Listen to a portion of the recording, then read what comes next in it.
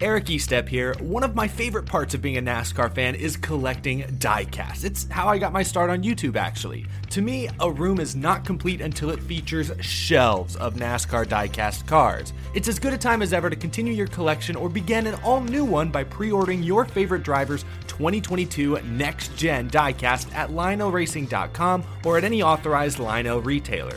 Lionel is the official diecast of NASCAR, and don't miss Lionel Racing's NASCAR Authentics diecasts at a Walmart or Target near you. Not only is Lionel the official diecast of NASCAR, but they're also official supporters of the Out of the Groove podcast network. So what are you waiting for? Head to LionelRacing.com to order your favorite driver's 2022 diecast. Twice per year since February of 1959, NASCAR's stock cars have been circling Daytona International Speedway at record speed, taking to the track's 31-degree banking at 200 miles per hour in multiple packs. It's NASCAR's most prestigious racetrack and has been since day one. When drivers saw it for the very first time, they simply didn't know what to think. It was huge, like mega do I want to race here huge, bigger than anything I've ever seen huge, scared to death huge, so huge that some questioned their sanity about racing around the place for 200 laps.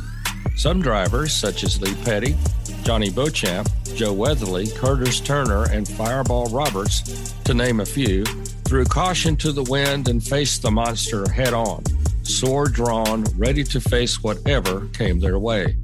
Petty won the first race, even though it took 4 days to receive his trophy and his check after a photo finish over Beauchamp.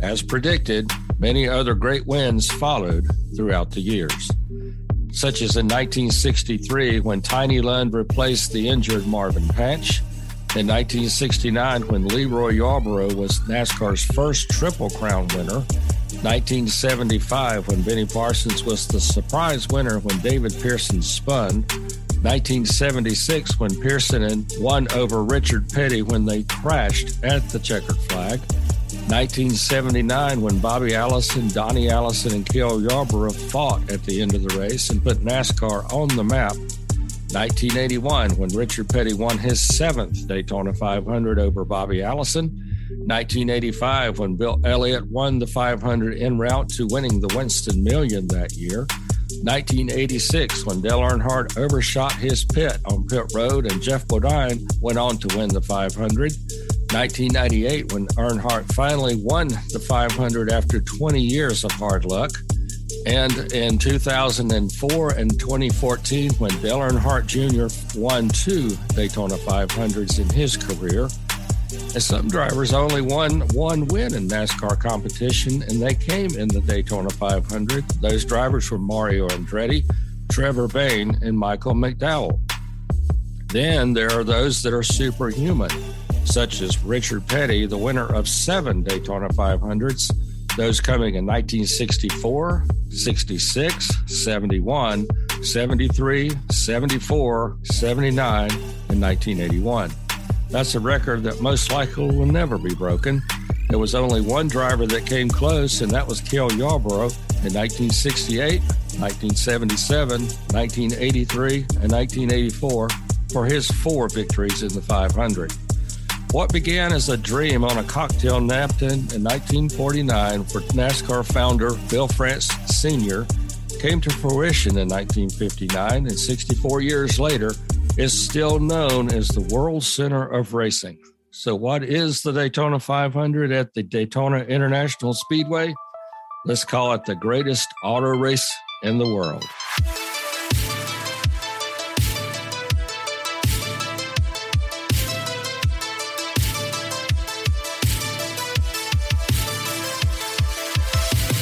Welcome back to a Lifetime in NASCAR podcast. I'm Jerry Bunkowski along with my good buddy Ben White. Thank you everyone for joining us on this week's episode. And it's going to be tough to top what we did last week. Last week was a milestone episode of a Lifetime in NASCAR podcast. It was number 50. And now we start a brand new 50, I guess you might say, and with episode number 51. And this is also going to be a very unique episode as well, too, because we're going to be talking about the greatest race there is in stock car racing. That's the Daytona 500. And we have got so many stories to talk about over the years. I mean, you could write probably an encyclopedia worth of all the various stories that have been compiled over the years in the Daytona 500. And of course, those of you who may wonder when it is, it's this Sunday, February 20th, down in Daytona. I think it starts at 2:30 Eastern, if I can remember correctly, and on Fox, and it's going to be a big one. And here's the other thing, Ben, I wanted to kick off the show before we even go any further. Found out this morning when we were taping this on Monday morning that the race is a complete sellout. Complete. I mean, when was the last time we had a complete sellout at Daytona? It's been probably, I'm going to guess maybe 5 years, maybe 6. I mean, it's been a while. So it's good to see that the race is completely sold out. What are your thoughts about just in general, the fact that this is number 64, I think it is, of the Daytona 500, if I'm not mistaken.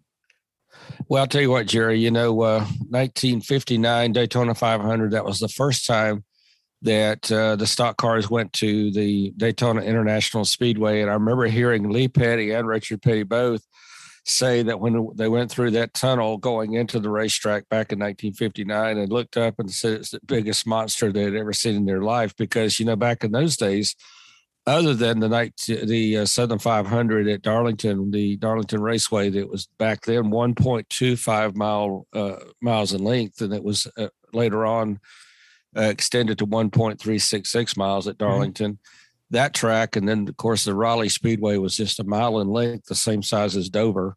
That was really the only two racetracks that those guys had raced on as far as super speedways were. So if you can imagine, Daytona International Speedway was double in size plus another half mile, and said it was a complete monster to look at and think, holy cow, we're going to be racing on this thing. Single cars trying to get up to speed, and then we're going to race I don't remember how many cars are in that field. I think it was like 50 cars in that first one. Mm-hmm.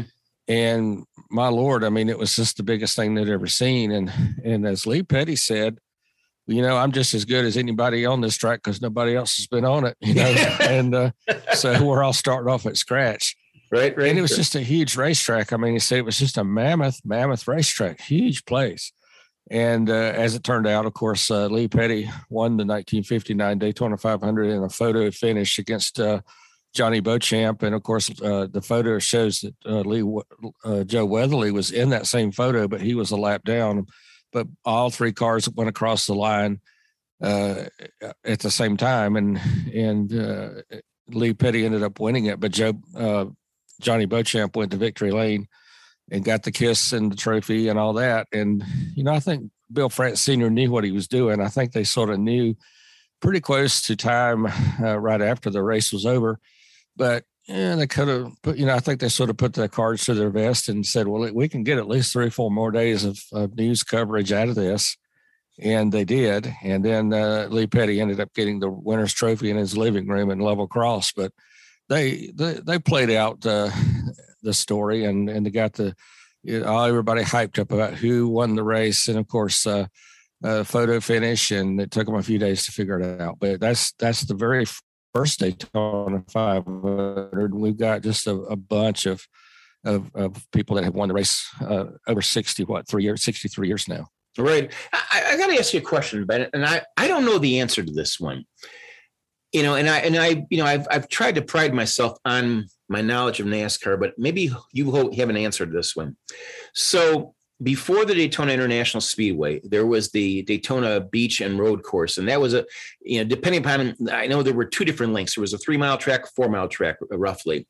Mm-hmm. How did Bill France Sr., when he conceived the idea of Daytona International Speedway, how did he conceive it to be 2.5 miles in length? I mean, like you had said a moment ago, there never really had been a track of that particular length. Now, of course, the beach and road course, well, that was 3 or 4 miles, but that was a whole different race course, if you will. How did he come upon 2.5 miles? I mean, I've often wondered about that. Well, I think it all goes back to a story I can share with you about North Wilkesboro when mm-hmm. Gwen Staley built that racetrack. The guy with the bulldozer said, how much money do you have? And he said, I've got this X amount of dollars. He said, well, that will buy you this much track. I think that's the way it worked. And he said, that will get you this much straightaway, and that will get you this much turns. Mm-hmm. And that's pretty much what happened with Daytona. But, you got to think about it. Bill France Sr. sort of had Daytona in his mind it took about 10 years to put that together. And you start thinking about the land that you had to get and the permits that you had to get. And, oh, my gosh, it was a long, long journey to get from the napkins on the bar stool, so to speak, to actually cutting the ribbon in Daytona. And he had to have a lot of help. And, there was a soft drink manufacturer, too, mm-hmm. very prominent, let's say that also helped put some money into that venture, and some other investors in Daytona Beach put some money into that venture. Eventually, Mr. France, saw his way to buy other people out, and as time would have it, he would become the sole owner of Daytona International Speedway, and then it went into, ISC Corporation later on. Mm-hmm. But yeah, there was a lot of folks involved in that, and there were several times that they thought maybe this is just not going to happen. It's just too big of a problem. Not really a problem, but a big venture, too big a venture. Let's say it that way. Mm-hmm. And but that, to answer your question, I think that's what it was. It just simply came down to money. 2.5, I think, was a good number in his mind when he drove that off, to say this is the size of a speedway, what a speedway should be. Of course, Darlington, as I said, and Raleigh had already been built, but that mm-hmm. was sort of the way to say, okay, that's what you have. This is the ultimate dream, the ultimate size, what a speedway should be.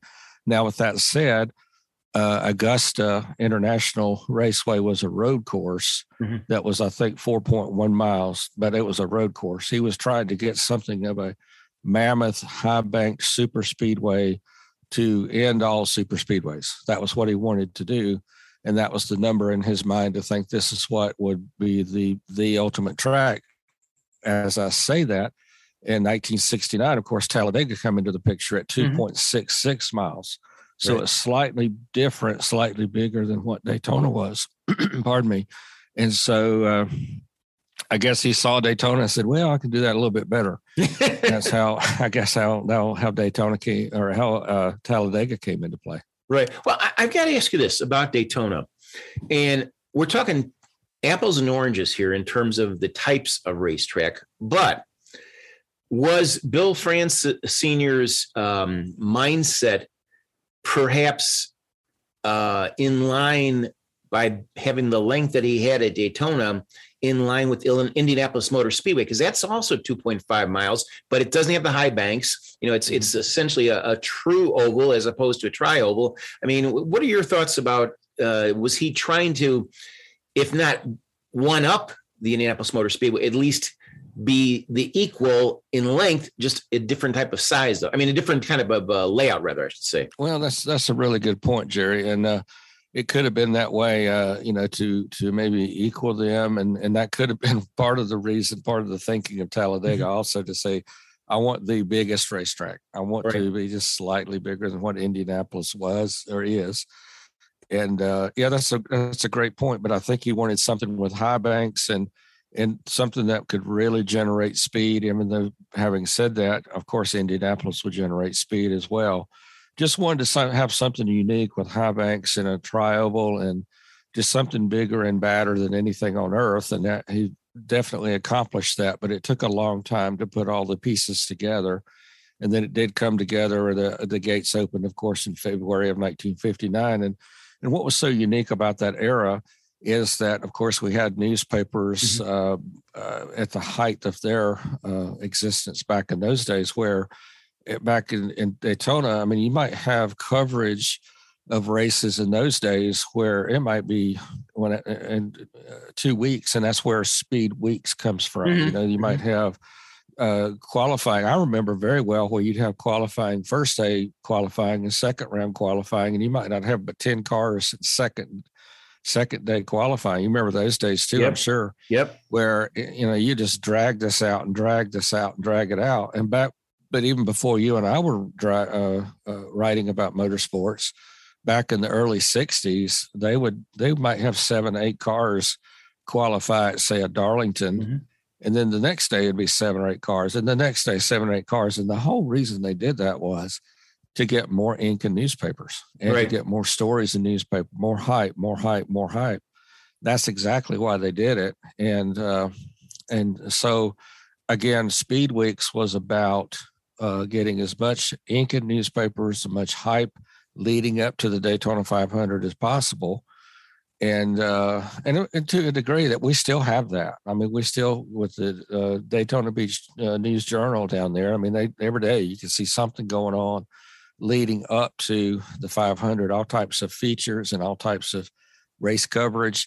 And this has been going on since 1959 when that first race started. But that's the thing Bill France was smart about, is getting as much coverage in the newspapers as possible to get fans to read and get all hyped up about, who's going to win the pole and who's going to be on the outside front row. And that's where all those 100 and what was once 125 mile qualifying races, in all honesty, I mean, they really were not necessary, really, as far as qualifying goes.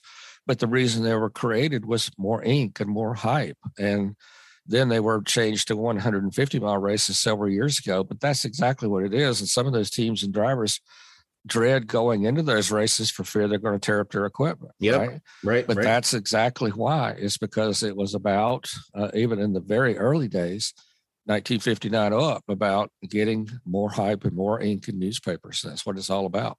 I got to ask you this, Ben, and this is something that no one's really has seemed to be talking about this, either last week, even before the Bud Light clash out in Los Angeles, since then, we had it a week ago. We haven't heard anything much. Historically, Speed Weeks has always been 2 weeks or, week and a half, depending on, each year. This year, Speed Weeks is now Speed Week, but actually it's only half a Speed Week. And I have to question, especially with the new car making this, official super speedway debut at the 500. I mean, we saw it at the Bud Light Clash, but that was a non-points race. And this is obviously the big daddy of all NASCAR races, the Daytona 500. What does this mean, let's say, down the road? What are we going to see? And I know this year was a very unique situation because the Super Bowl was played later than it's ever been played. I have to wonder, though, if NASCAR, and the teams especially, who, they've become very prudent about financial limitations and, spending as little as they possibly can. I have to wonder, though, if we really see a good half a week, if you will, this week or this year. Will that essentially change Speed Weeks forever? And we may never see a 2 or even a 1.5 week Speed Weeks. We may only see, a week at most, maybe only a half a week like we're seeing this year. What are your thoughts about that? Well, it is possible. It's gotten slimmer as we go, but I don't know. I mean, I think everything has changed with newspaper coverage and internet coverage, and things are so spot on now. When things happen, it happens immediate, and you get the stories immediately. All that's happened. But, for so many years, I go back to this and how I talk about the hype, and I've talked about it before, but I mean, going into the 559, 69, 79, 89, 99, all these years for 63 years going into the 500, it's just been such an exciting time for fans to jump on board and see what the 500 is about, because for so many years it was just not a lot talked about between one season to the next until you got into the 500. And so, yeah. Pardon me. It's going to be, it's different, but I just love to think back to all those times when you didn't have a lot of news, and then suddenly it's the time for the 500 and those 2 weeks would pop up. And suddenly you're bombarded with all this information and all these things, talking about drivers and teams and cars and new paint schemes and all that. That was the fun of Daytona for decades and decades. And I still feel that. I still, Daytona is Daytona, and it is the greatest race of stock car racing in the world. And I still feel that excitement, and I'm excited, for this time. I'd like to see, or like to think that, we are going to see Speed Weeks, some semblance of it return, in 2023. I haven't looked at the calendar. I don't know when the Super Bowl is going to fall or anything like that. I know we talked, last week about the last 2 weeks, we've talked about the Bud Light Clash. What's going to mean for that? Is it going to come back to the LA Coliseum? Is it going to be still will it still be an exhibition race? Could it potentially be added to the regular season schedule right after Daytona when we have the first 3-race West Coast swing? A lot of questions still remain to be answered, but I honestly, I agree with you about the media coverage over the years. It did get people excited, people that, both that did come down to Daytona for the race to get out of the cold winter, and those that, couldn't go down there, but, watching the race did help warm them up a little bit. My fear, though, is that, will we potentially see, as a result of what happened this year with the Clash and, the Super Bowl coming in between, will we, go back to, or will we go to only a maximum of a 1 week speed week, as opposed to speed weeks? So I guess we'll have to see how NASCAR is going to play that. But, I think that given, like you said, the abundance of media coverage we used to have compared to the decline in media coverage we've had, over the last 10, 15, 20 years almost, that it almost makes you wonder, do we really need to have 2 weeks? Can we get by with only 1 week, because there are so many fewer outlets to report? I mean, other than, the Associated Press, motorsport.com, racer.com, and a few other publications or websites, there really is not that, large media influx. And, the other thing too is a lot of particularly newspapers just really can't afford to send their writers, if there even are dedicated motorsports writers, to Daytona, because it's a pretty costly thing. So, I'm hoping for the best. I'd love to see, even if it's a full 1 week of speed weeks, or speed week. I keep on saying plural, but I mean this in a singular fashion, where maybe we would start on that Monday, the day after the Super Bowl, and we would continue on. I guess we'll just have to see how this is going to play out. But I'm still trying to be bullish upon, where we go with all this, because I think that, especially with a sold out race for, the coming up here on February 20th, it means a lot. But, we've got a lot to talk about Daytona and its history, a lot of stories we can talk about, and we're definitely going to hit some of those. But we're going to do just a little bit of a juggling around today. We're going to talk about episode 51. And as you all know, we always tie the episode number into a car number. And this week, obviously, is car number 51 for episode 51. And, kind of like with some of the other numbers we've gone through over the last, probably 2.5, 3 months, this one kind of surprised me as well. 51, even though it's had a lot of different drivers, it hasn't really had a lot of success when it comes to going to victory lane. Tell us about that, Ben. No, that's true, Jerry. And, there was a guy from Georgia that was very, very prominent in his driving career in the early 50s, named Gover Sosby. And if you go up to Dawsonville and you go up where Bill Elliott Country is and Chase Elliott Country, everybody up that way knows who he is. But he did have 2 victories in the NASCAR Grand National strictly stock era, which is now the Cup Series. Mm-hmm. But on June 1st, 1951, now this is what I loved about this. We talked about this previously, you and I did. There are 2 racetracks that I looked for, and I could not find a state or city for, but this is what I love about racing. They just listed these on a website called Driver Averages, which we use a lot. We appreciate their efforts to help us out here. But one of the tracks, June 1st, 1951, for Gover Sosby, Now, I love the name of this racetrack. It is the greatest name of all time, Hayloft Speedway. How could you come up with a better one than that? Exactly. He led 154 of 154 laps. So he took the green flag, led every lap. Now, visualize this. And and this is my mind when I saw the name of this, I saw, a barn, obviously with a hayloft, and it has hay in it, I guess. Right. And somebody had a tractor with a scoop on it, I imagine.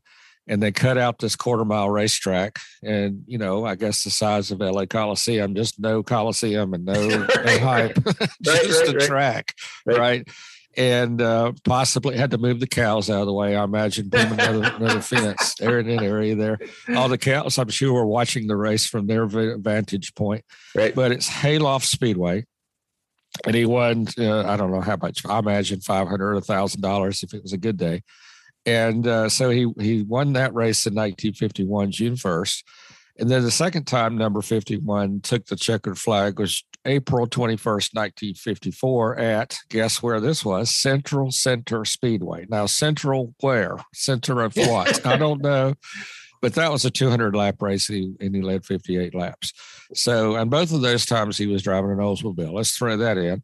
So, you can't be the good old-fashioned pasture racing. And just so you'll know, a lot of these races in the early, like in the 40s, well, let's go back before NASCAR was formed in 1948, right after World War II, 46, 47. Right. A lot of these guys they'd have the Buicks and the Olds and the Fords, and they say, well, my Ford will outrun your Olds. I don't think so. And they go on Sunday afternoon after church and they find this pasture. This is true stuff. Right. And they would, if they didn't have something to cut out a racetrack, they say, well, go to the oak tree, and before you get to the oak tree, we'll put a stop or whatever.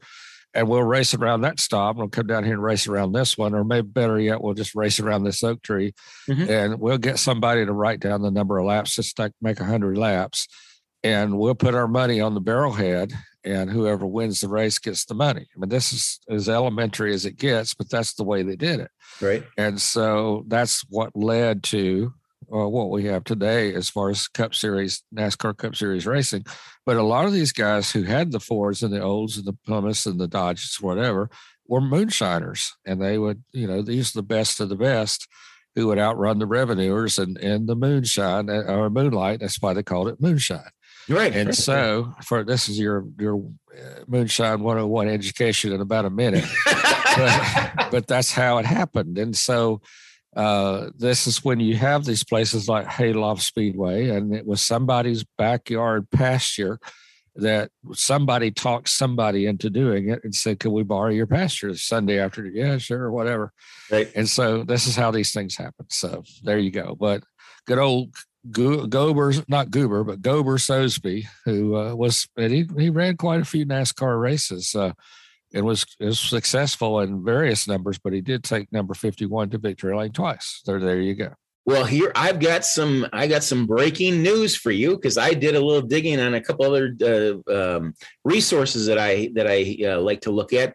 So let me go back. I'm going to back up. I'm going to go first with Central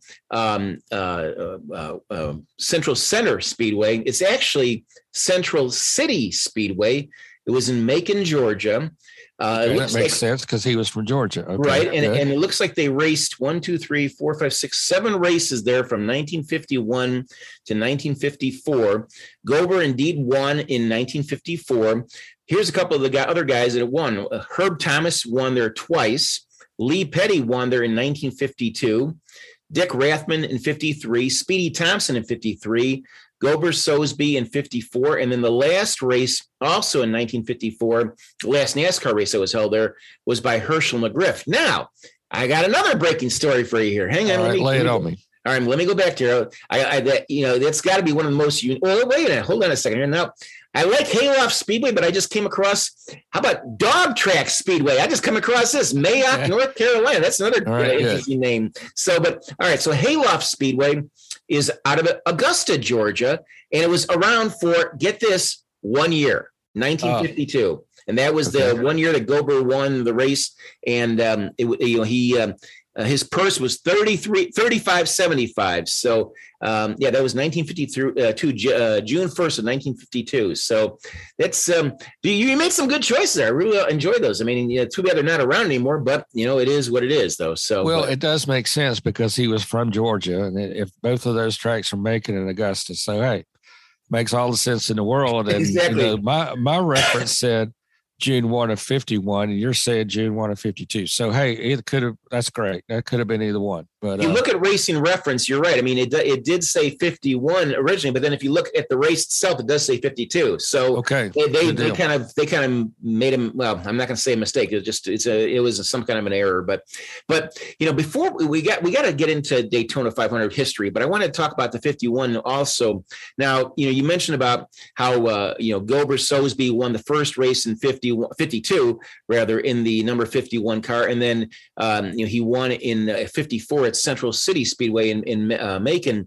But looking at the names of guys who've driven the 51, there's a pretty good list of guys who've been in there. Justin Allgaier, 75 starts in the 51, and then of course we had Gilbert Soesby, Cody Ware, Greg Sachs, Hut Strickland was one of those guys, Reed Sorensen, Jim Vandiver, Cecil Gordon, Donald Thomas, who was the brother of Herb Thomas, David Rudiman, A.J. Foyt drove the 51 at one point, Johnny Rutherford, Bill Champion, Michael Waltrip, Boris Said, Lenny Pond, Austin Dillon, Kurt Busch, and Jeff Purvis. So a lot of different names in there.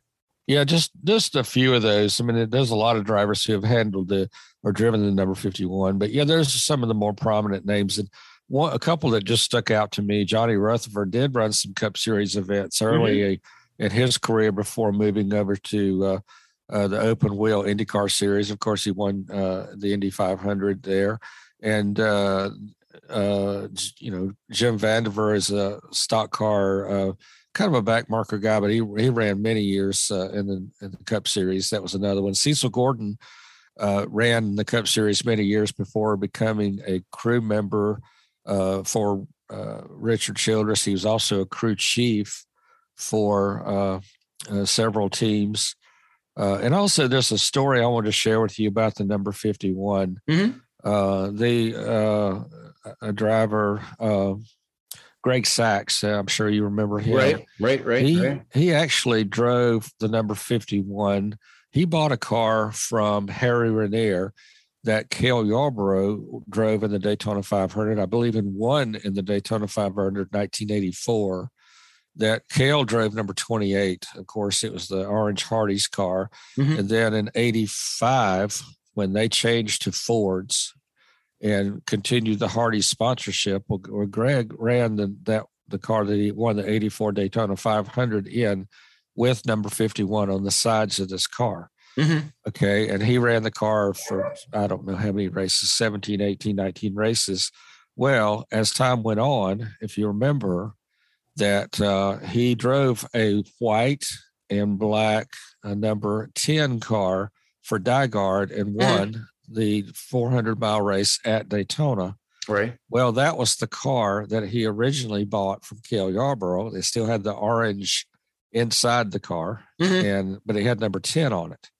Well, they changed the number from 51 to 10. He goes to Daytona with Dygard, wins the race. And this is the same race that all the Dygard guys who were pitting the car for Bobby Allison, Bobby comes in for a pit stop, and there's nobody to service his car. They're all over there helping the number 10 car. And Bobby told me one time, he said, well, this is when I decided that maybe it was time for me to look for another ride because I didn't have anybody in my pits, nobody. I came in for a pit stop to get tires, and I looked around, and it's like nobody there, nobody. That has got to be the spookiest thing. Yeah. You come into pits, and there's nobody there. That is unbelievable.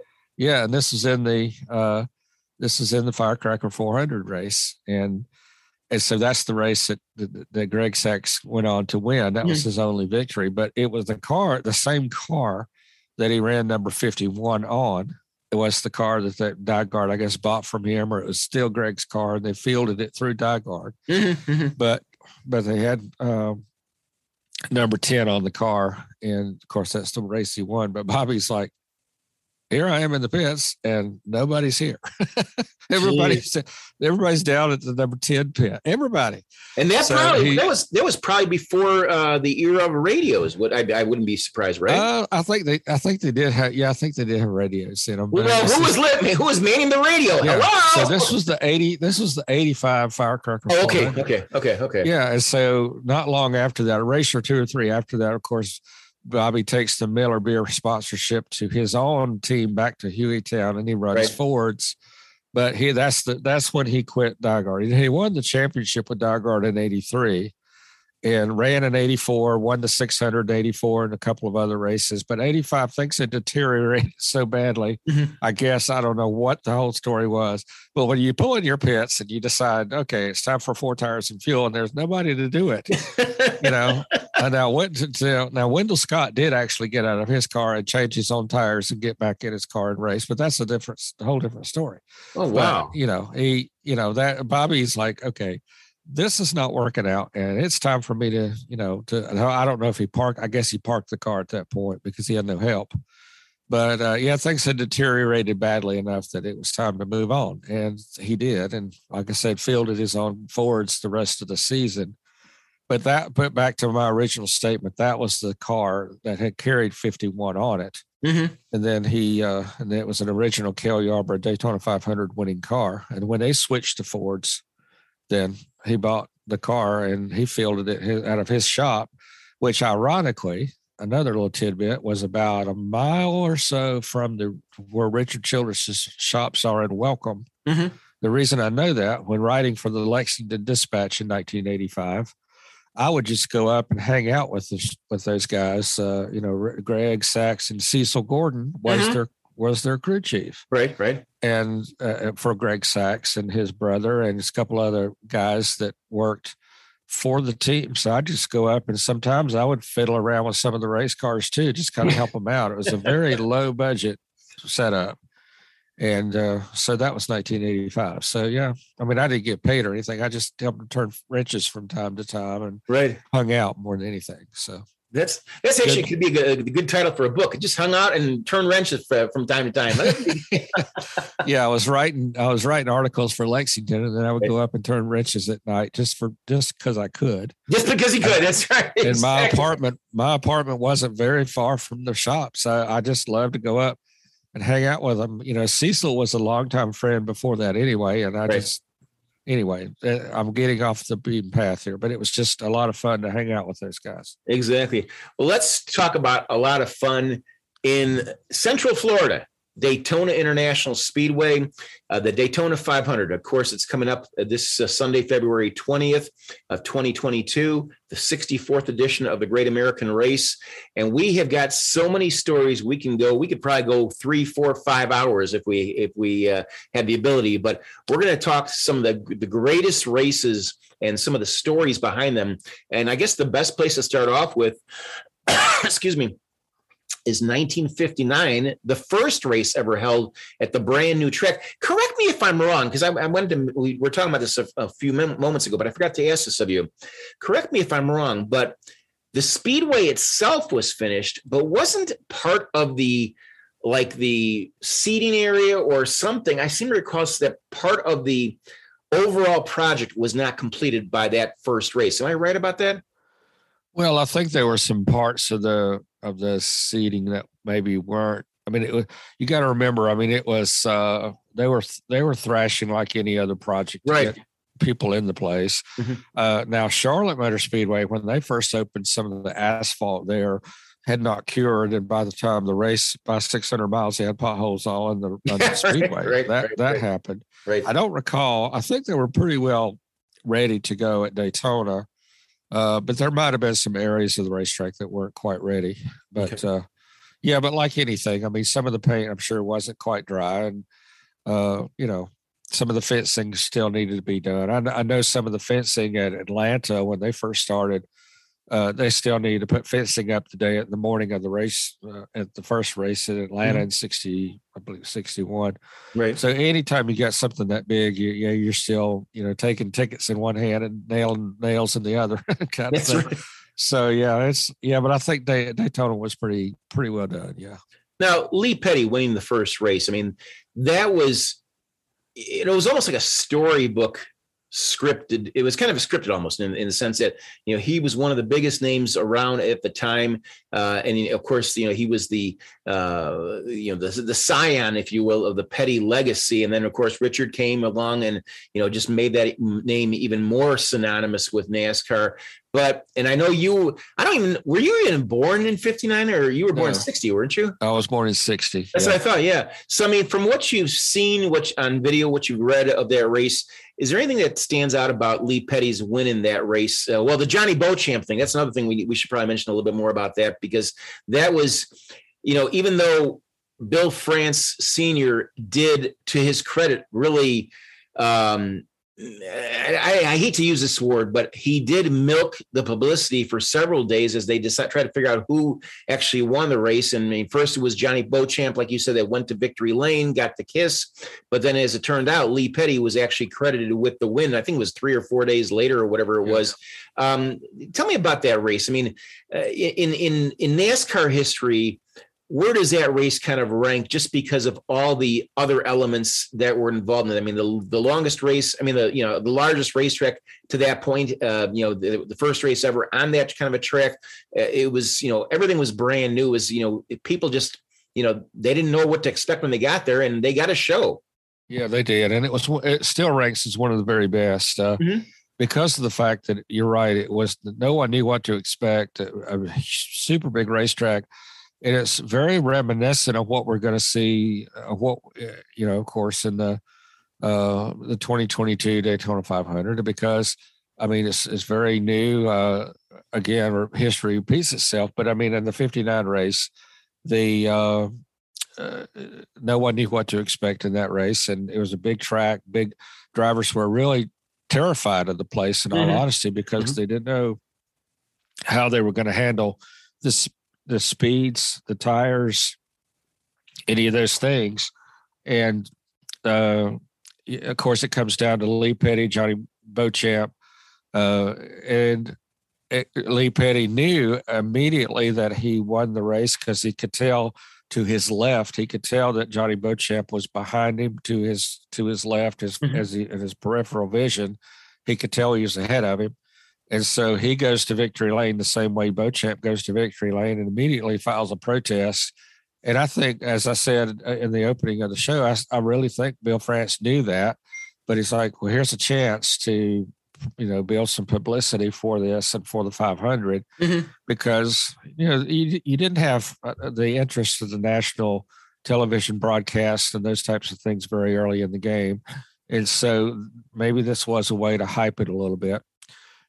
That race, though, it will always be known as one of the greatest because of the circumstances and the fact that, Lee Petty was already the reigning NASCAR champion. He was the champion in 58, went on to win it in 59 as well, the championship. So, yeah, he was a top contending driver, very hardcore and a man's man kind of guy. He was well respected in the garage area.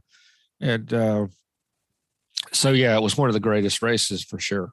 Now, one thing that I think some fans, especially the newer fans, maybe over the last, 15, 20 years, maybe a little bit more than that, I think there's always been the perception that Daytona 500 was always the first race on the schedule. That's not the case. There were several years where it was, I think, second, I think as late as the 6th race, if I remember correctly. Tell me about that. How did that kind of all transpire?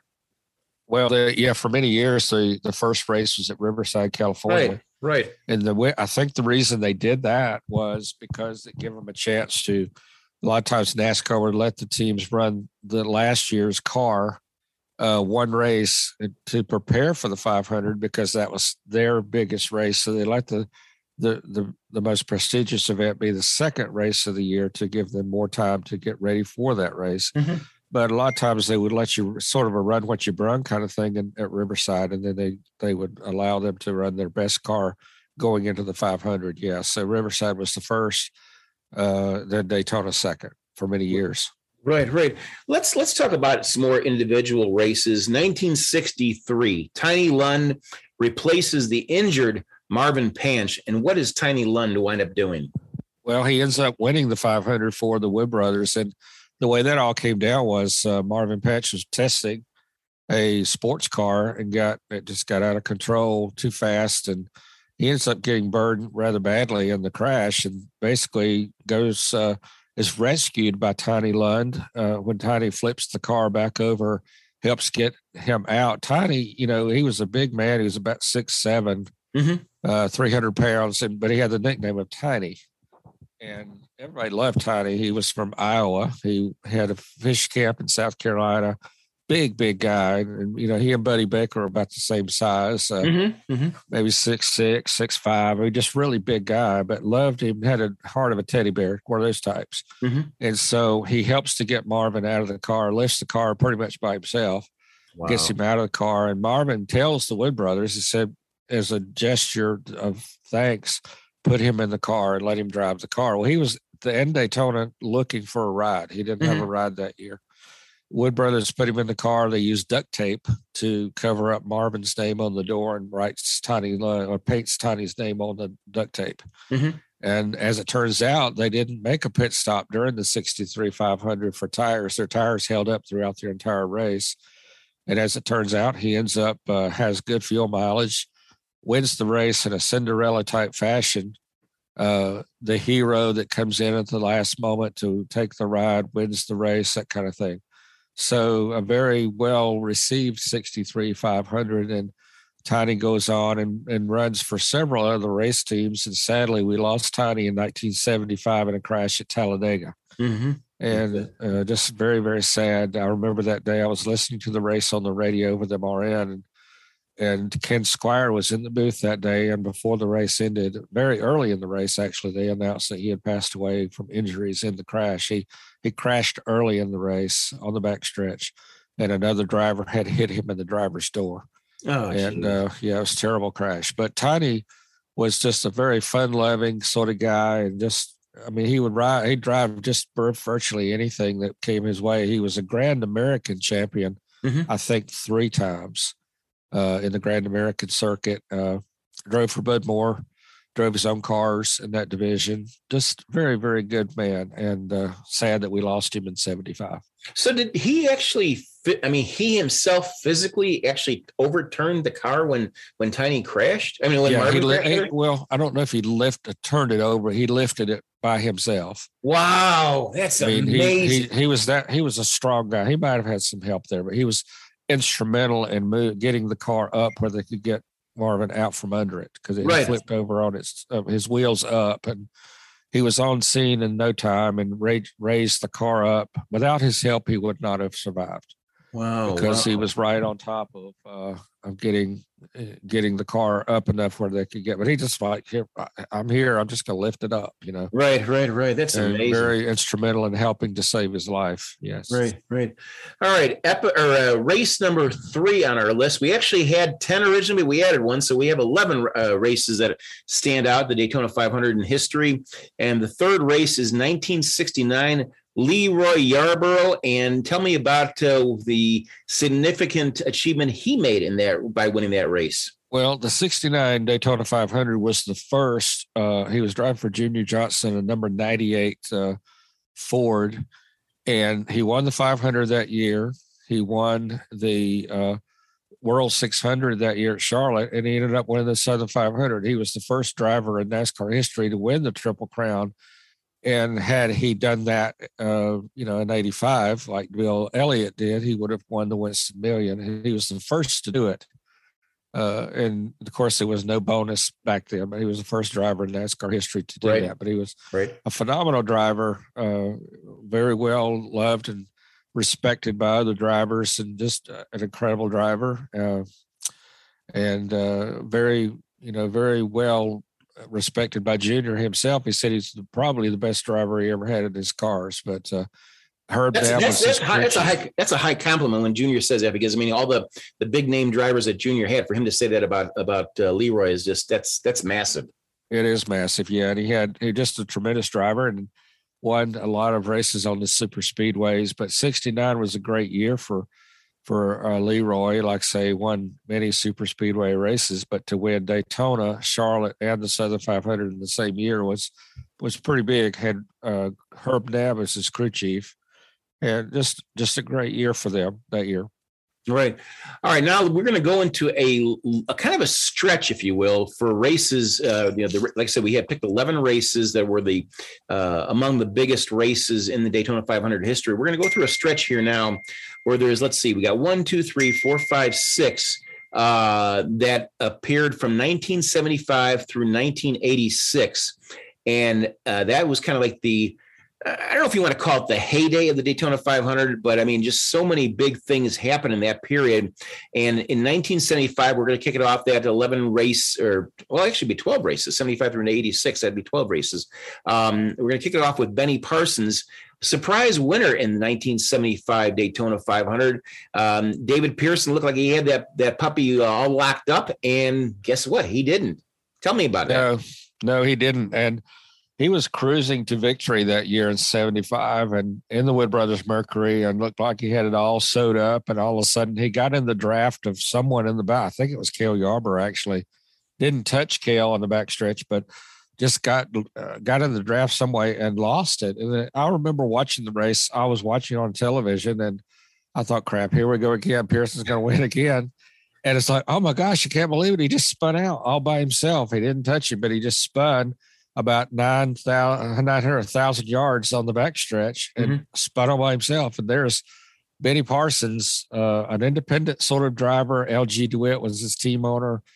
Number 72 Chevrolet, kind of a mid-pack, not really mid-pack, but I mean, he just wasn't someone that you would think would be in position to win. And he comes around with a couple of 3 laps to go. And suddenly, out of nowhere, Benny Parsons wins the race. He's got a Waddell Wilson engine in the car. He's from Ellerby, North Carolina, down just close to Rockingham. I mean, nobody really put Benny Parsons in position to win or thought he could win the Daytona 500. And it's like, again, one of those Cinderella stories. Yep. But you didn't ever think David Pearson would spin out by himself either. It's one of those situations that you think, nah, that's never going to happen. He's too good of a veteran, crafty old David Pearson. No way that could happen. And you're just staring at the TV screen. Oh my gosh, I can't believe that happened. That's right. And suddenly Benny's going to victory lane, and I was just in shock. I mean, it was one of those really shocking sports moments, where you think, I just can't believe what I just saw. Benny goes on and wins the 500. It sort of really jacked up his career. He went on to drive for LG DeWitt for several years after that. They went to MC Anderson and some other prominent teams with Harry Renier and others. But that really did put his career on the map when he won the 500, of course. And I think Benny was probably one of the most surprised people in the whole place. Suddenly he's out front. He was settling into second place, and all of a sudden, I can't believe it. I just won the 500. He even said that in victory lane. So, surprising day for sure. Wasn't that race, and I may be wrong on my timeline here, but wasn't that race when Benny Parsons wins the 75 Daytona 500, was it he that said it, or maybe somebody else said it, and maybe in not exactly the most complimentary of terms, but I seem to think it was Benny that said it, that it was something like, it was the old taxi driver from Detroit that winds up winning the race. I remember that very clearly because Benny, did spend quite a bit of time before he, came back south to NASCAR to make his, fame and fortune as a race car driver. He was a taxi driver in Detroit for several years. Yeah, he was. And, he was an ARCA champion back in 69. And before that, I think he did drive a taxi cab in Detroit. And that was sort of a moniker that someone had put on to Benny, that, he was a taxi. How long he did it, I'm not sure. But it's something one of the reporters put onto him. He went from the streets of Detroit as a taxi driver, and suddenly he's winning the 500. That sort of how it came out. Right, exactly. But it's something that Benny kind of played down. And but sometimes he, I think, maybe made mention of it, but it was part of his past, and Now he's doing 200 miles an hour around a racetrack. But once he drove a taxi, one of those deals. Yeah. Right. Okay, let's go to 1976, 1 year after Benny Parsons wins, when David Pearson spun unexpectedly. David Pearson rebounds, if you will, and he winds up winning the Daytona 500. But it wasn't an easy win, to say the least, at all. No, it wasn't. The 76 Daytona 500 once again came down between David Pearson and Richard Petty. It happened so many times during their careers. 63 times they had finished first and second to one another, and 33 of those times had been Pearson the winner, and 30 of those had been Richard. And this particular time, they had once again cat and mouse game between the two great drivers, where they come down on the last lap, and they're battling tooth and nail, and it comes down to Petty is in second, David's in first, and Petty tries to get around him coming off of turn 4, but he cuts it just a smidge too short, and they get into one another, and suddenly they're both spinning towards the start-finish line. Again, one of those Benny Parsons type moments that you really didn't think. Right. You really thought, okay, nothing's going to happen. He's going to win this 500. They spin, but it all came down to one thing. The presence of mind that Pearson had to push in the clutch. Had he not had the presence of mind to do that, they would have both stalled, and the third place car would have been the winner of the race. But at the time, Richard's car stalled and David's didn't stall. And as it turned out, David won the race at 35 miles an hour. Across the line. But they both crashed coming in off of turn 4. And, but Pearson got clipped, and Richard, of course, clipped the wall, and they both crashed. And, but one of the funny things that nobody has ever heard before, and Eddie Wood told me this story. He said, see if I can put this in a nice way. He said, okay. He said that David keyed the mic and he basically said, he hit me, but there was another word in there I'm not going to repeat.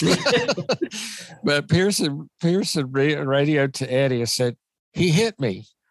And he was so in shock. I mean, Pearson was, he didn't think, why would he do something like that to me? Let's say it this way. He said, I'll just use another word. He said, the dog hit me. Okay. I'm not going to say the word that he said, but he said, the dog hit me. And so, it's like, okay. And Pearson, you got to understand, Pearson never said anything on the radio. Okay. The way he would do it was Leonard Wood would key on the mic and say, David, how's the car? Oh, it's okay. Is it loose? Is it tight? What's going on? I said, no, it's okay. He would never tell him anything, because that way he didn't want to, show his hand at the end, that he would win the race. And he would say, well, how was the car? Oh, it was all right. He didn't want to show his hand to the crew or anybody, because that way, if the car was really good and he didn't win, they'd say, why did you win?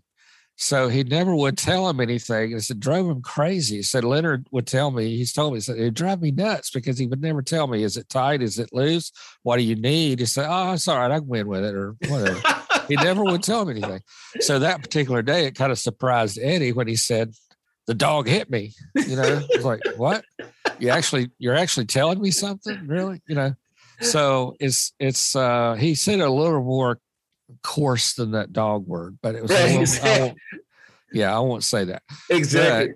But anyway, they crashed. He comes across the start finish line at 35 miles an hour, and he wins the race. And so I asked the question, where's the car now? I said, well, the guy named Blackie Wangeren, who was a former driver, he ended up buying the car and repaired it and used it for several years racing it. But if it had been me, if I'd have had the money, I would have bought the car right out of Victory Lane, and I would have put it in some museum somewhere unfixed, just like it was, because that was a great piece of NASCAR history. I agree with you. Somebody has restored the car now, and it's up in Michigan somewhere, I think.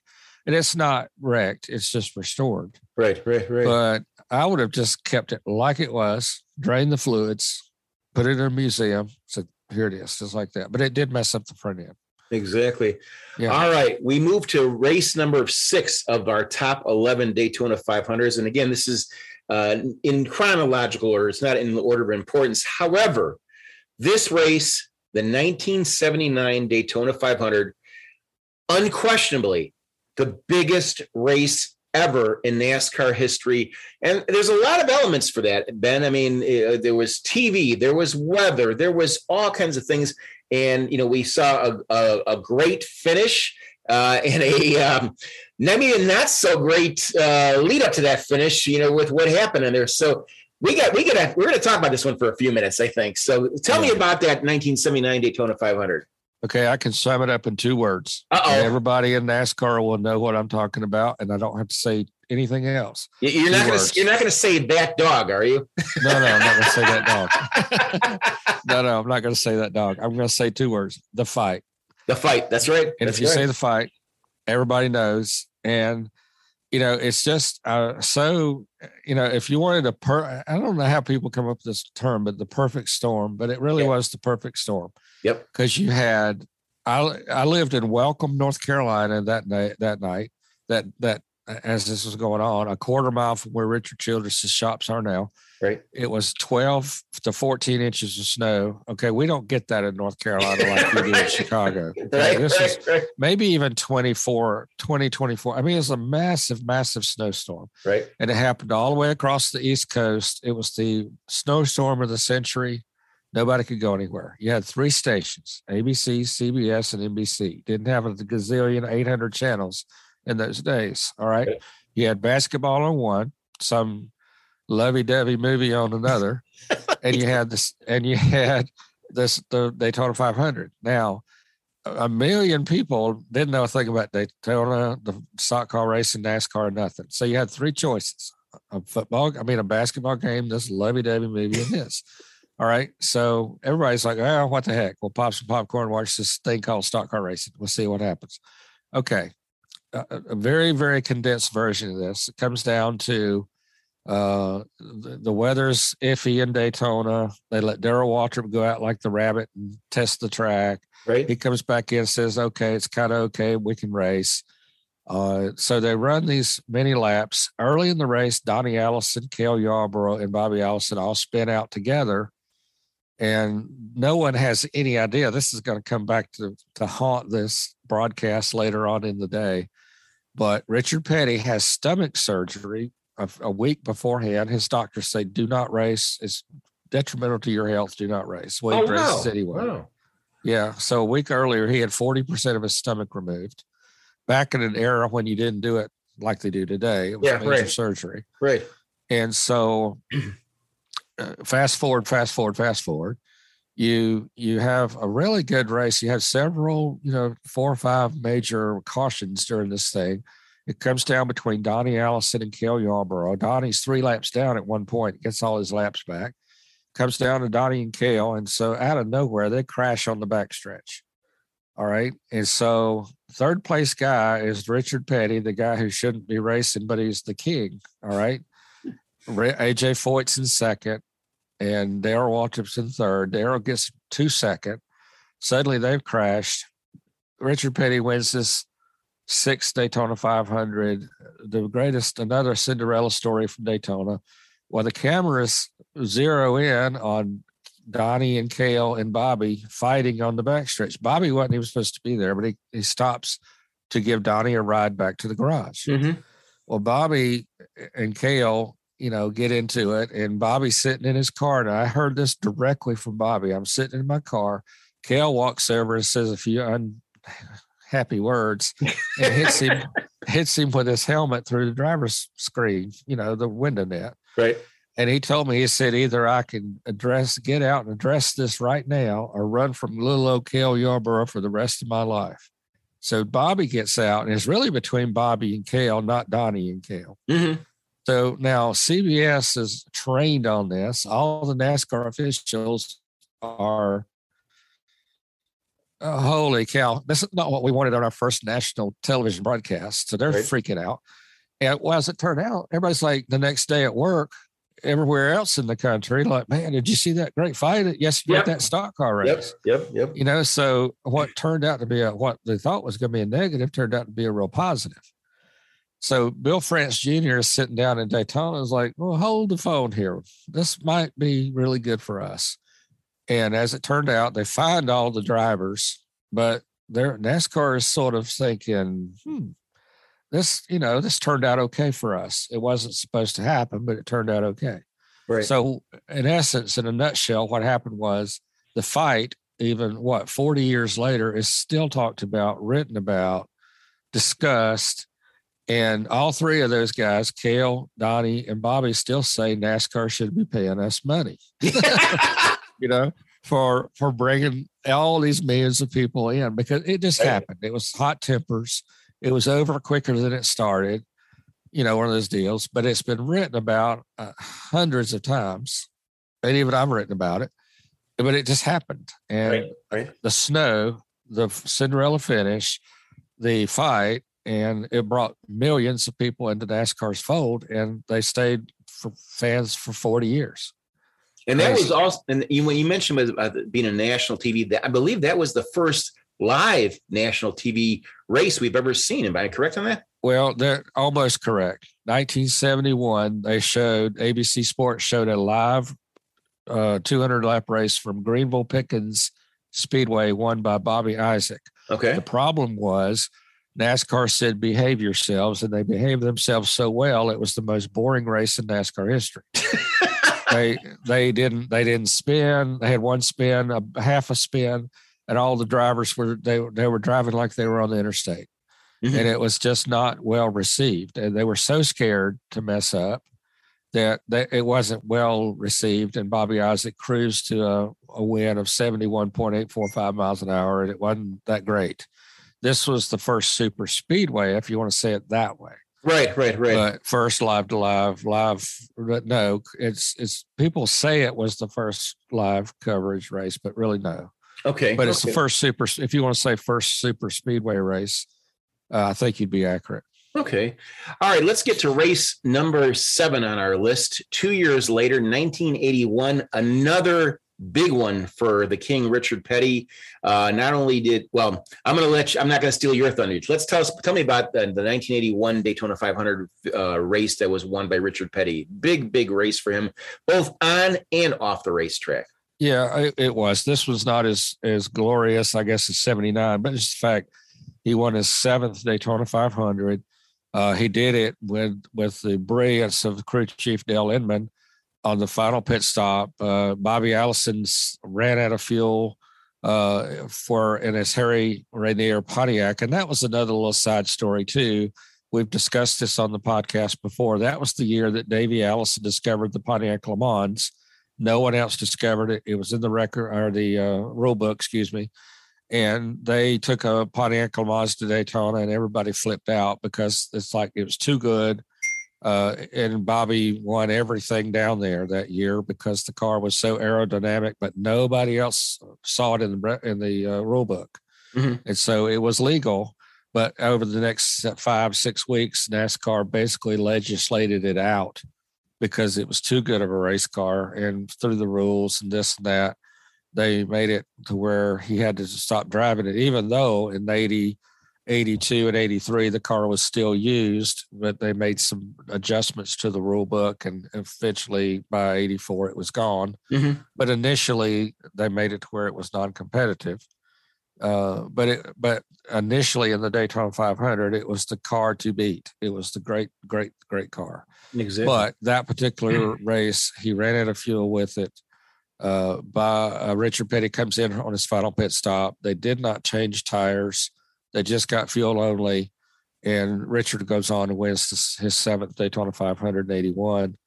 And just a brilliant piece of strategy as far as the final pit stop for crew chief Dale Inman, who, by the way, is the only crew chief to win 8 championships in NASCAR history. He got one with Terry Labonte and 7 with Richard. Right. So just a great race to see Richard Petty win 7 championships. And 7 Daytona 500s. I meant to say, but he also did win 7 championships. That's right. And not only that, he had a very big witness to that race. He visited the press box, and eventually Richard saw him after the race. And that was a guy that, how do I say this? He ventured south from a little white house, you might say. Okay. Ronald Reagan, the president. Well, that came in 84. Oh, it was 84. I thought that was 81.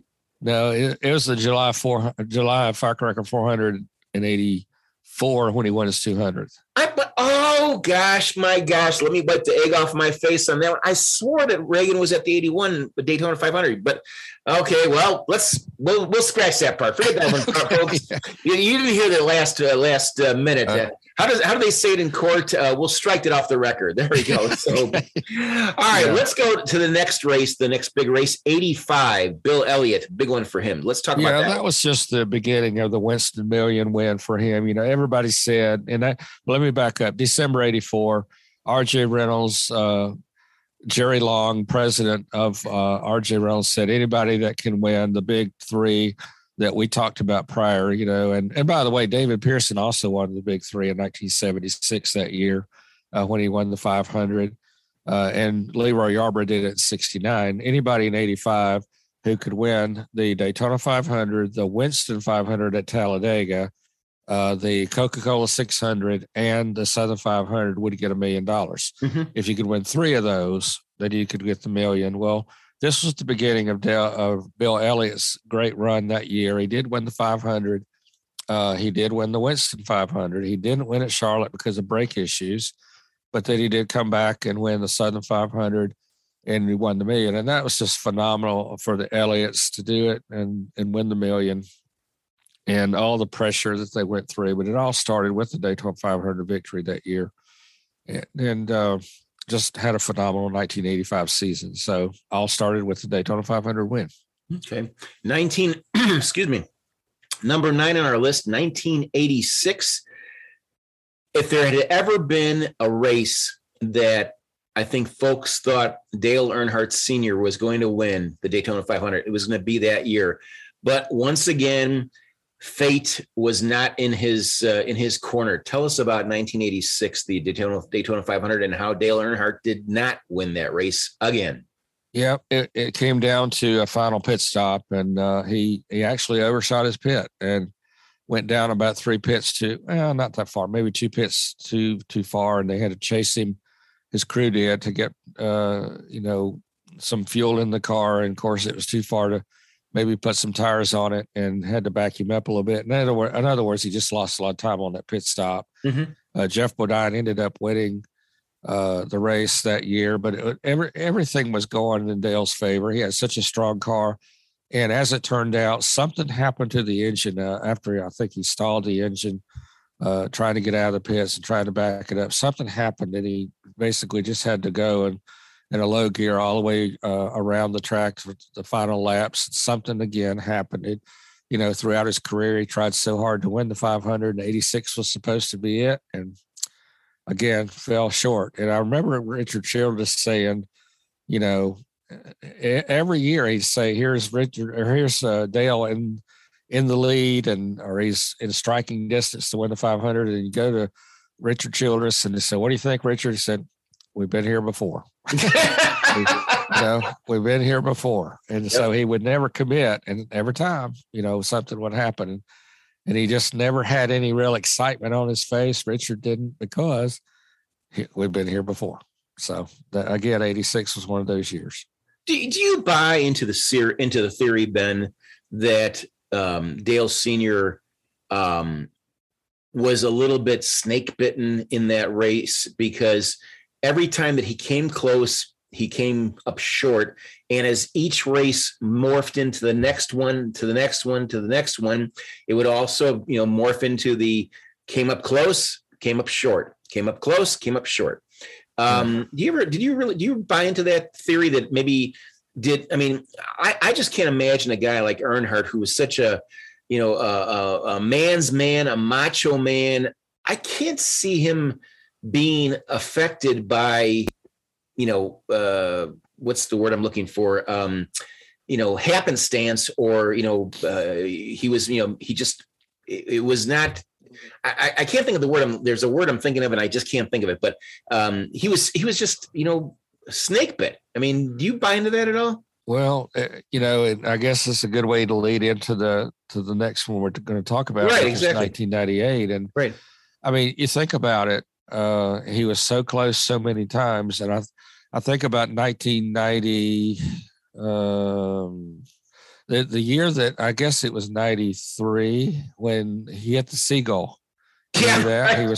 He was going down the backstretch. It was about 10 laps into the race, and he hits the seagull. Who does that? Yep. I mean, how does that ever happen? And excuse me, I think it was 94 when he hit it was the 94. seagull. Yeah, I'm pretty sure it was. But it was that, and then it was so many times when he was in the lead and somebody would pass him with 2 to go. He ran out of fuel. I mean, so many things would go wrong. It's like, what else could happen? He cut a tire in 1990 with Derek Cope. Derek Cope, of all people. Yep. I mean, ends up winning the race. No disrespect to Derek, but right. I mean, he knew he had a great car that year. But I mean, I don't think even Derek even. I mean, he did tell me once. He said, I really thought I had a good shot at winning the race, but I think everybody in the stands and the media didn't really think Derek had a good shot at winning the race, but he ended up winning it. Congrats to Derek. But it just seemed like everything would go wrong every year for Dale Earnhardt until 1998 when he wins the 500. Everything just come together that year for him.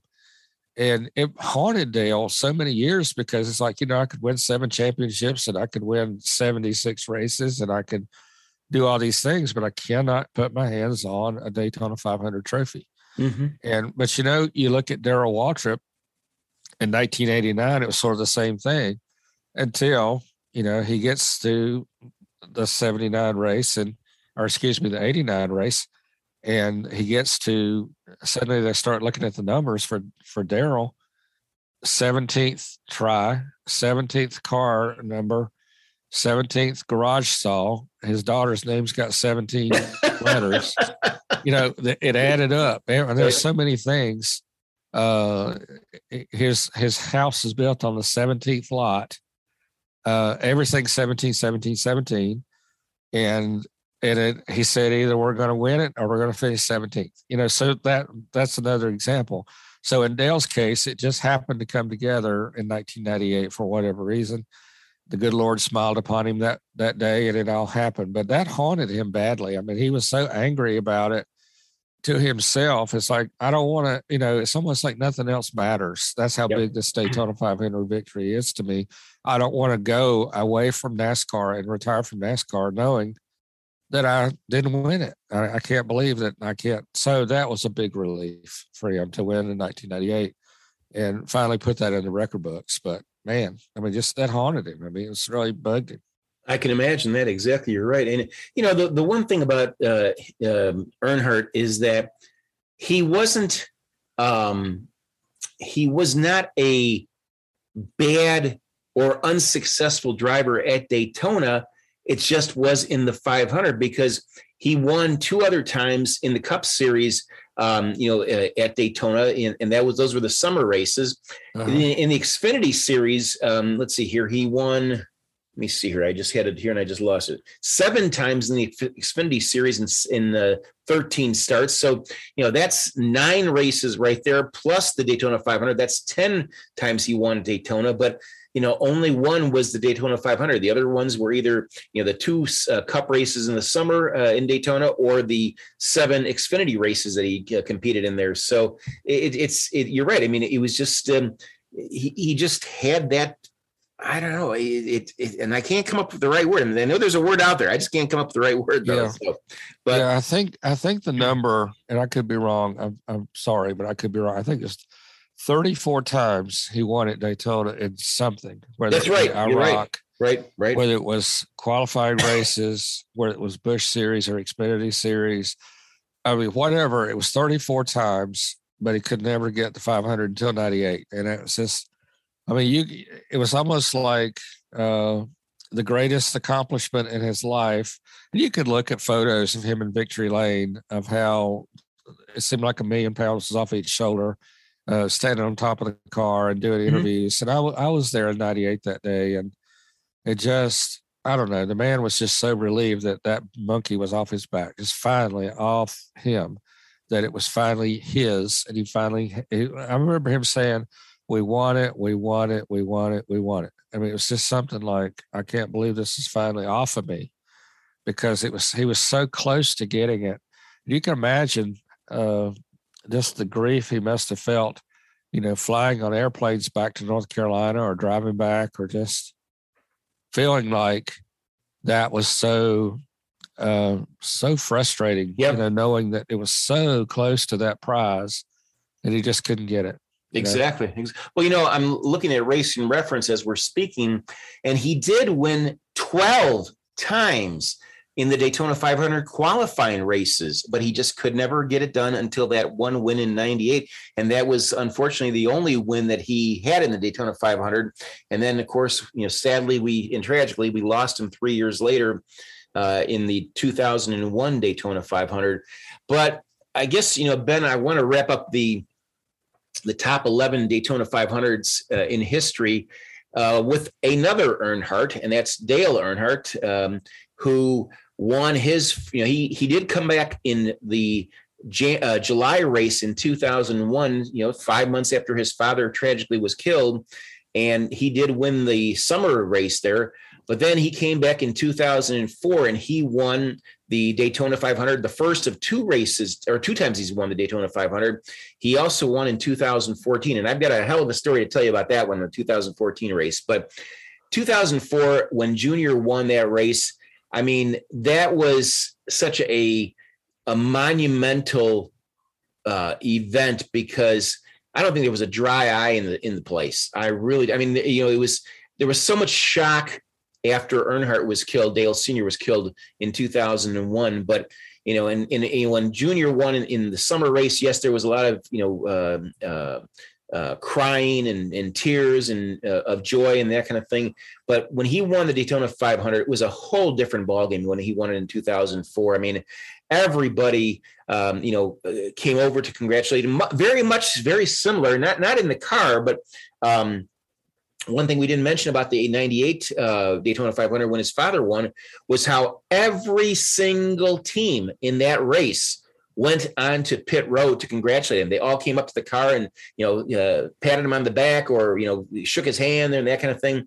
And that was kind of the same thing when Dale Jr. won the 2004 Daytona 500.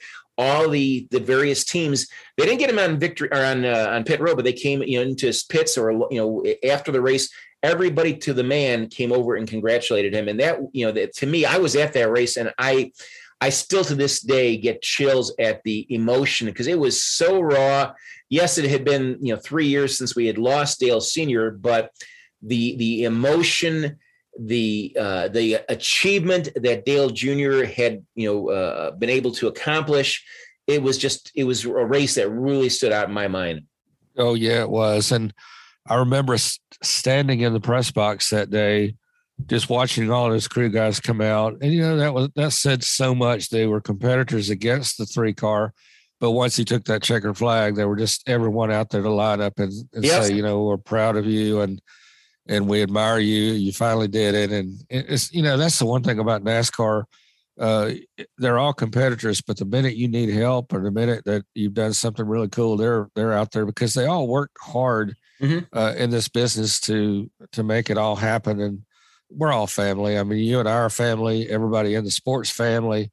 And you believe me, if you need something in a hurry or you've got a problem and you need somebody, they're there to help you out. And if you've done something really cool, they're there to congratulate you too, because we're all in the same boat here and we all love each other and care for one another. And that was a really cool thing to see. In my lifetime, I'd never seen that kind of thing happen before and could not have asked for a better day. It brings back really great memories for me to see how that came down and just a wonderful Daytona 500 all the way around to see that 3-car go to victory lane. I know we're not supposed to pull for anybody, but I got to admit, made the heart feel good that day to see him win it. Exactly. And, excuse me, the one thing that, the other Daytona 500 that Dale Jr. won was 2014. And that was one of the most unusual races I think we have ever seen in NASCAR. I mean, just how he wound up winning. And we didn't get out of that place. I remember I didn't get out of the media center. It was, I think, like 5:30, 5:45 in the morning, because it was, because the race had not finished until, God, I think it ended like around 12:31. And it wasn't that the race, correct me if I'm wrong, wasn't that the race also that Junior finally got onto social media for the first time? I seem to recall that being the case. I think you're right. I'm not 100% sure, but I do know what it feels like to get out a race ending at midnight and you're not out of there until 6 in the morning or something. I know that because you got to go through all the interviews, and then you got to cipher through the interviews, and then you got to write it. So yeah, it can be but it's fun. It's fun to be there. That's right. Well, I'm going to tell you a quick story about that race. So we get out of there. I get out of there about 5:30, 5:45 in the morning, and the sun would, surprisingly, the sun had not come up as high as I thought it would have done at that time.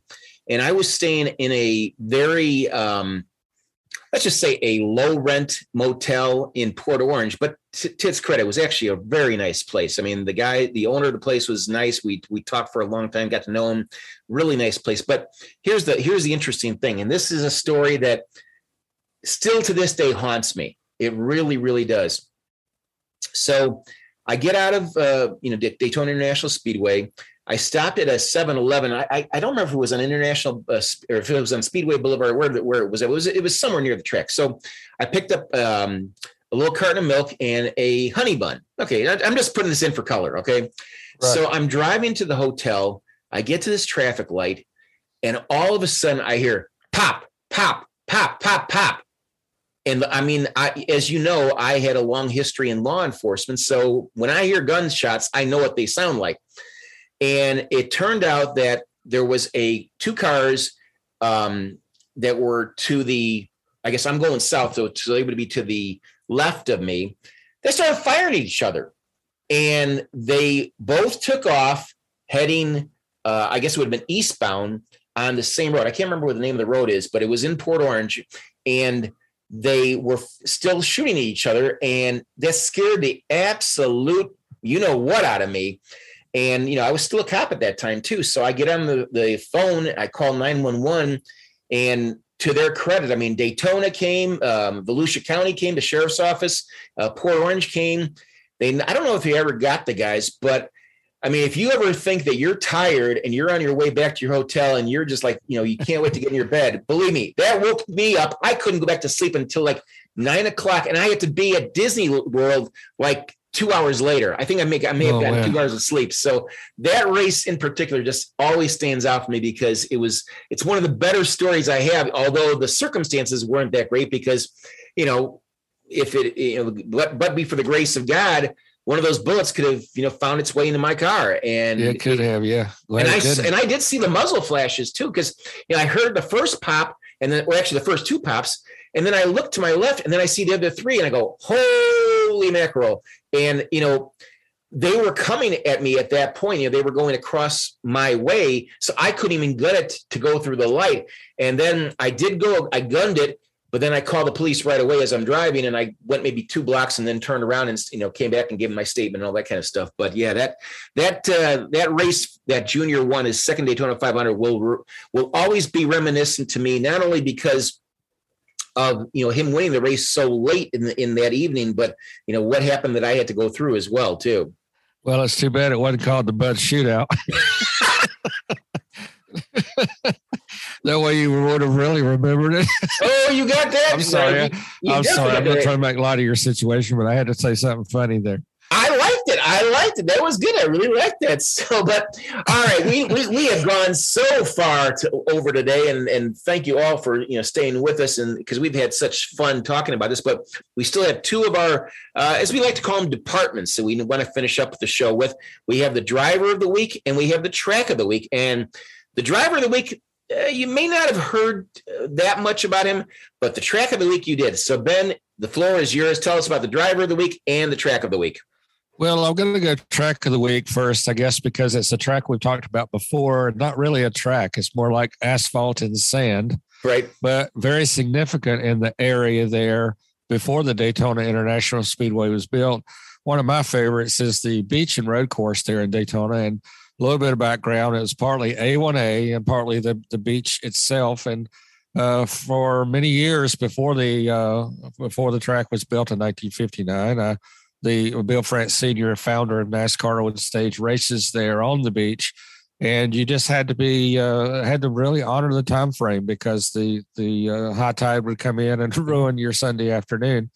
But the last winner of the races there on the beach was Paul Goldsmith, and that was in 1958. He was driving a car for team owner Smokey Unick, and then they moved the next February to Daytona International Speedway. But yeah, it was just a unique track because I think 4 miles in length and 3 miles in length in some races there. But yeah, you had sand on one side and then you had asphalt on the other side, and the old North Turn restaurant, I think, is still there. Yep. But it was just a unique place to race because you had to really set your car up for sand, and you had to set your car up to race on the asphalt, and it just a unique place to start. A lot of speed records were set there long before NASCAR was even thought about back in the 20s and 30s.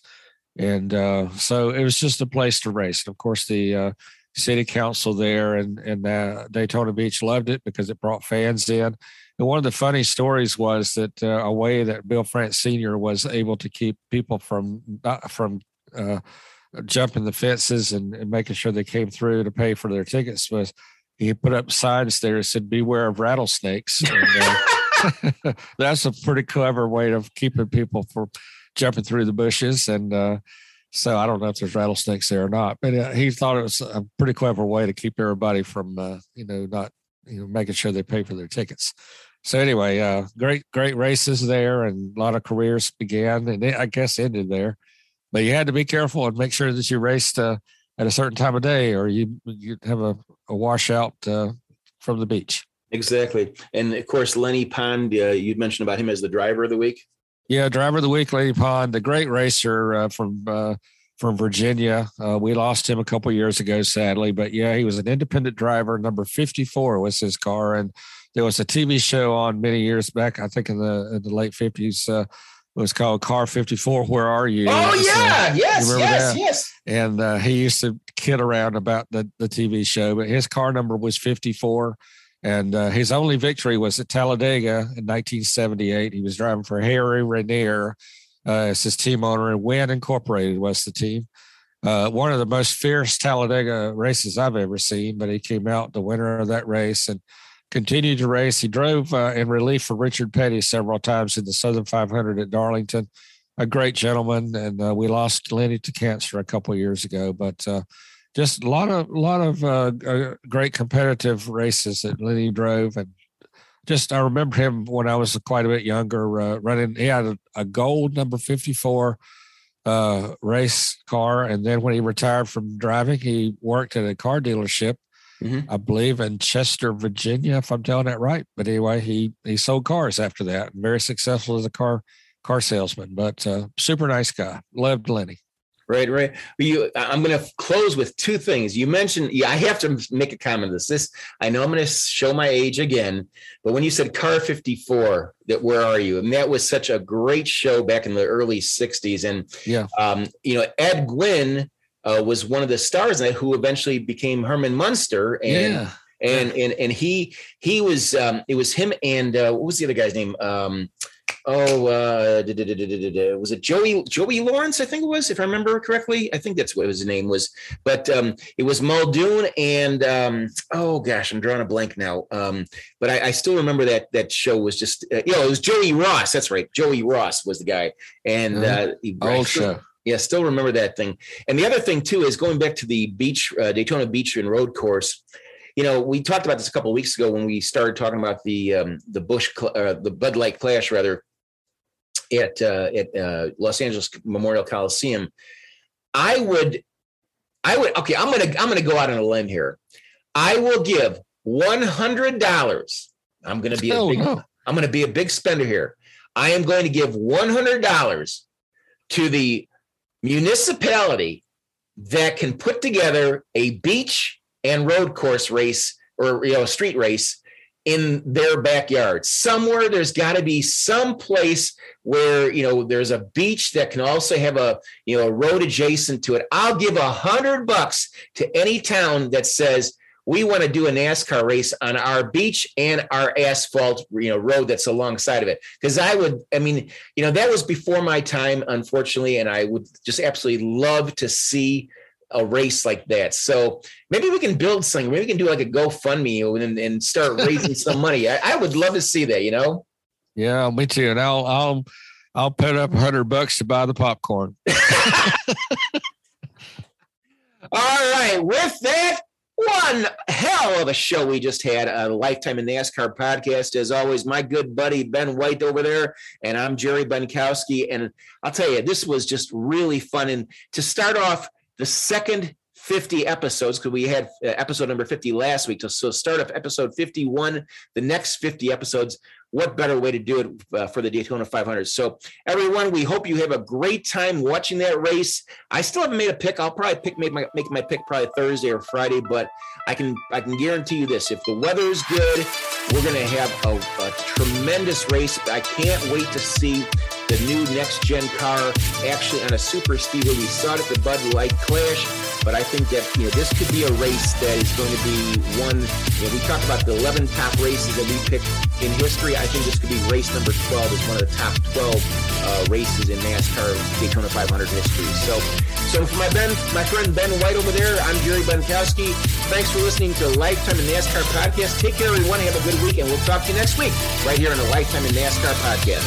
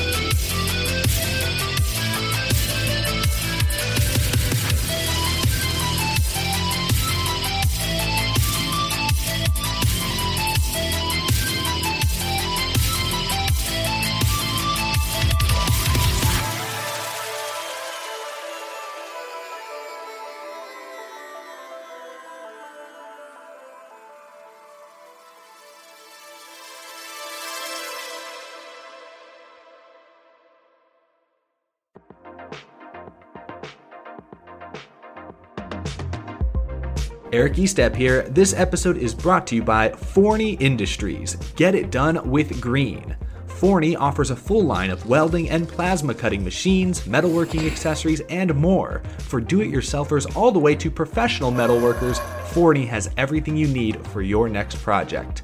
Shop Forney's top-of-the-line products at forneyInd.com. That's Forney, F-O-R-N-E-Y, Ind, I-N-D.com, or at an authorized Forney dealer near you.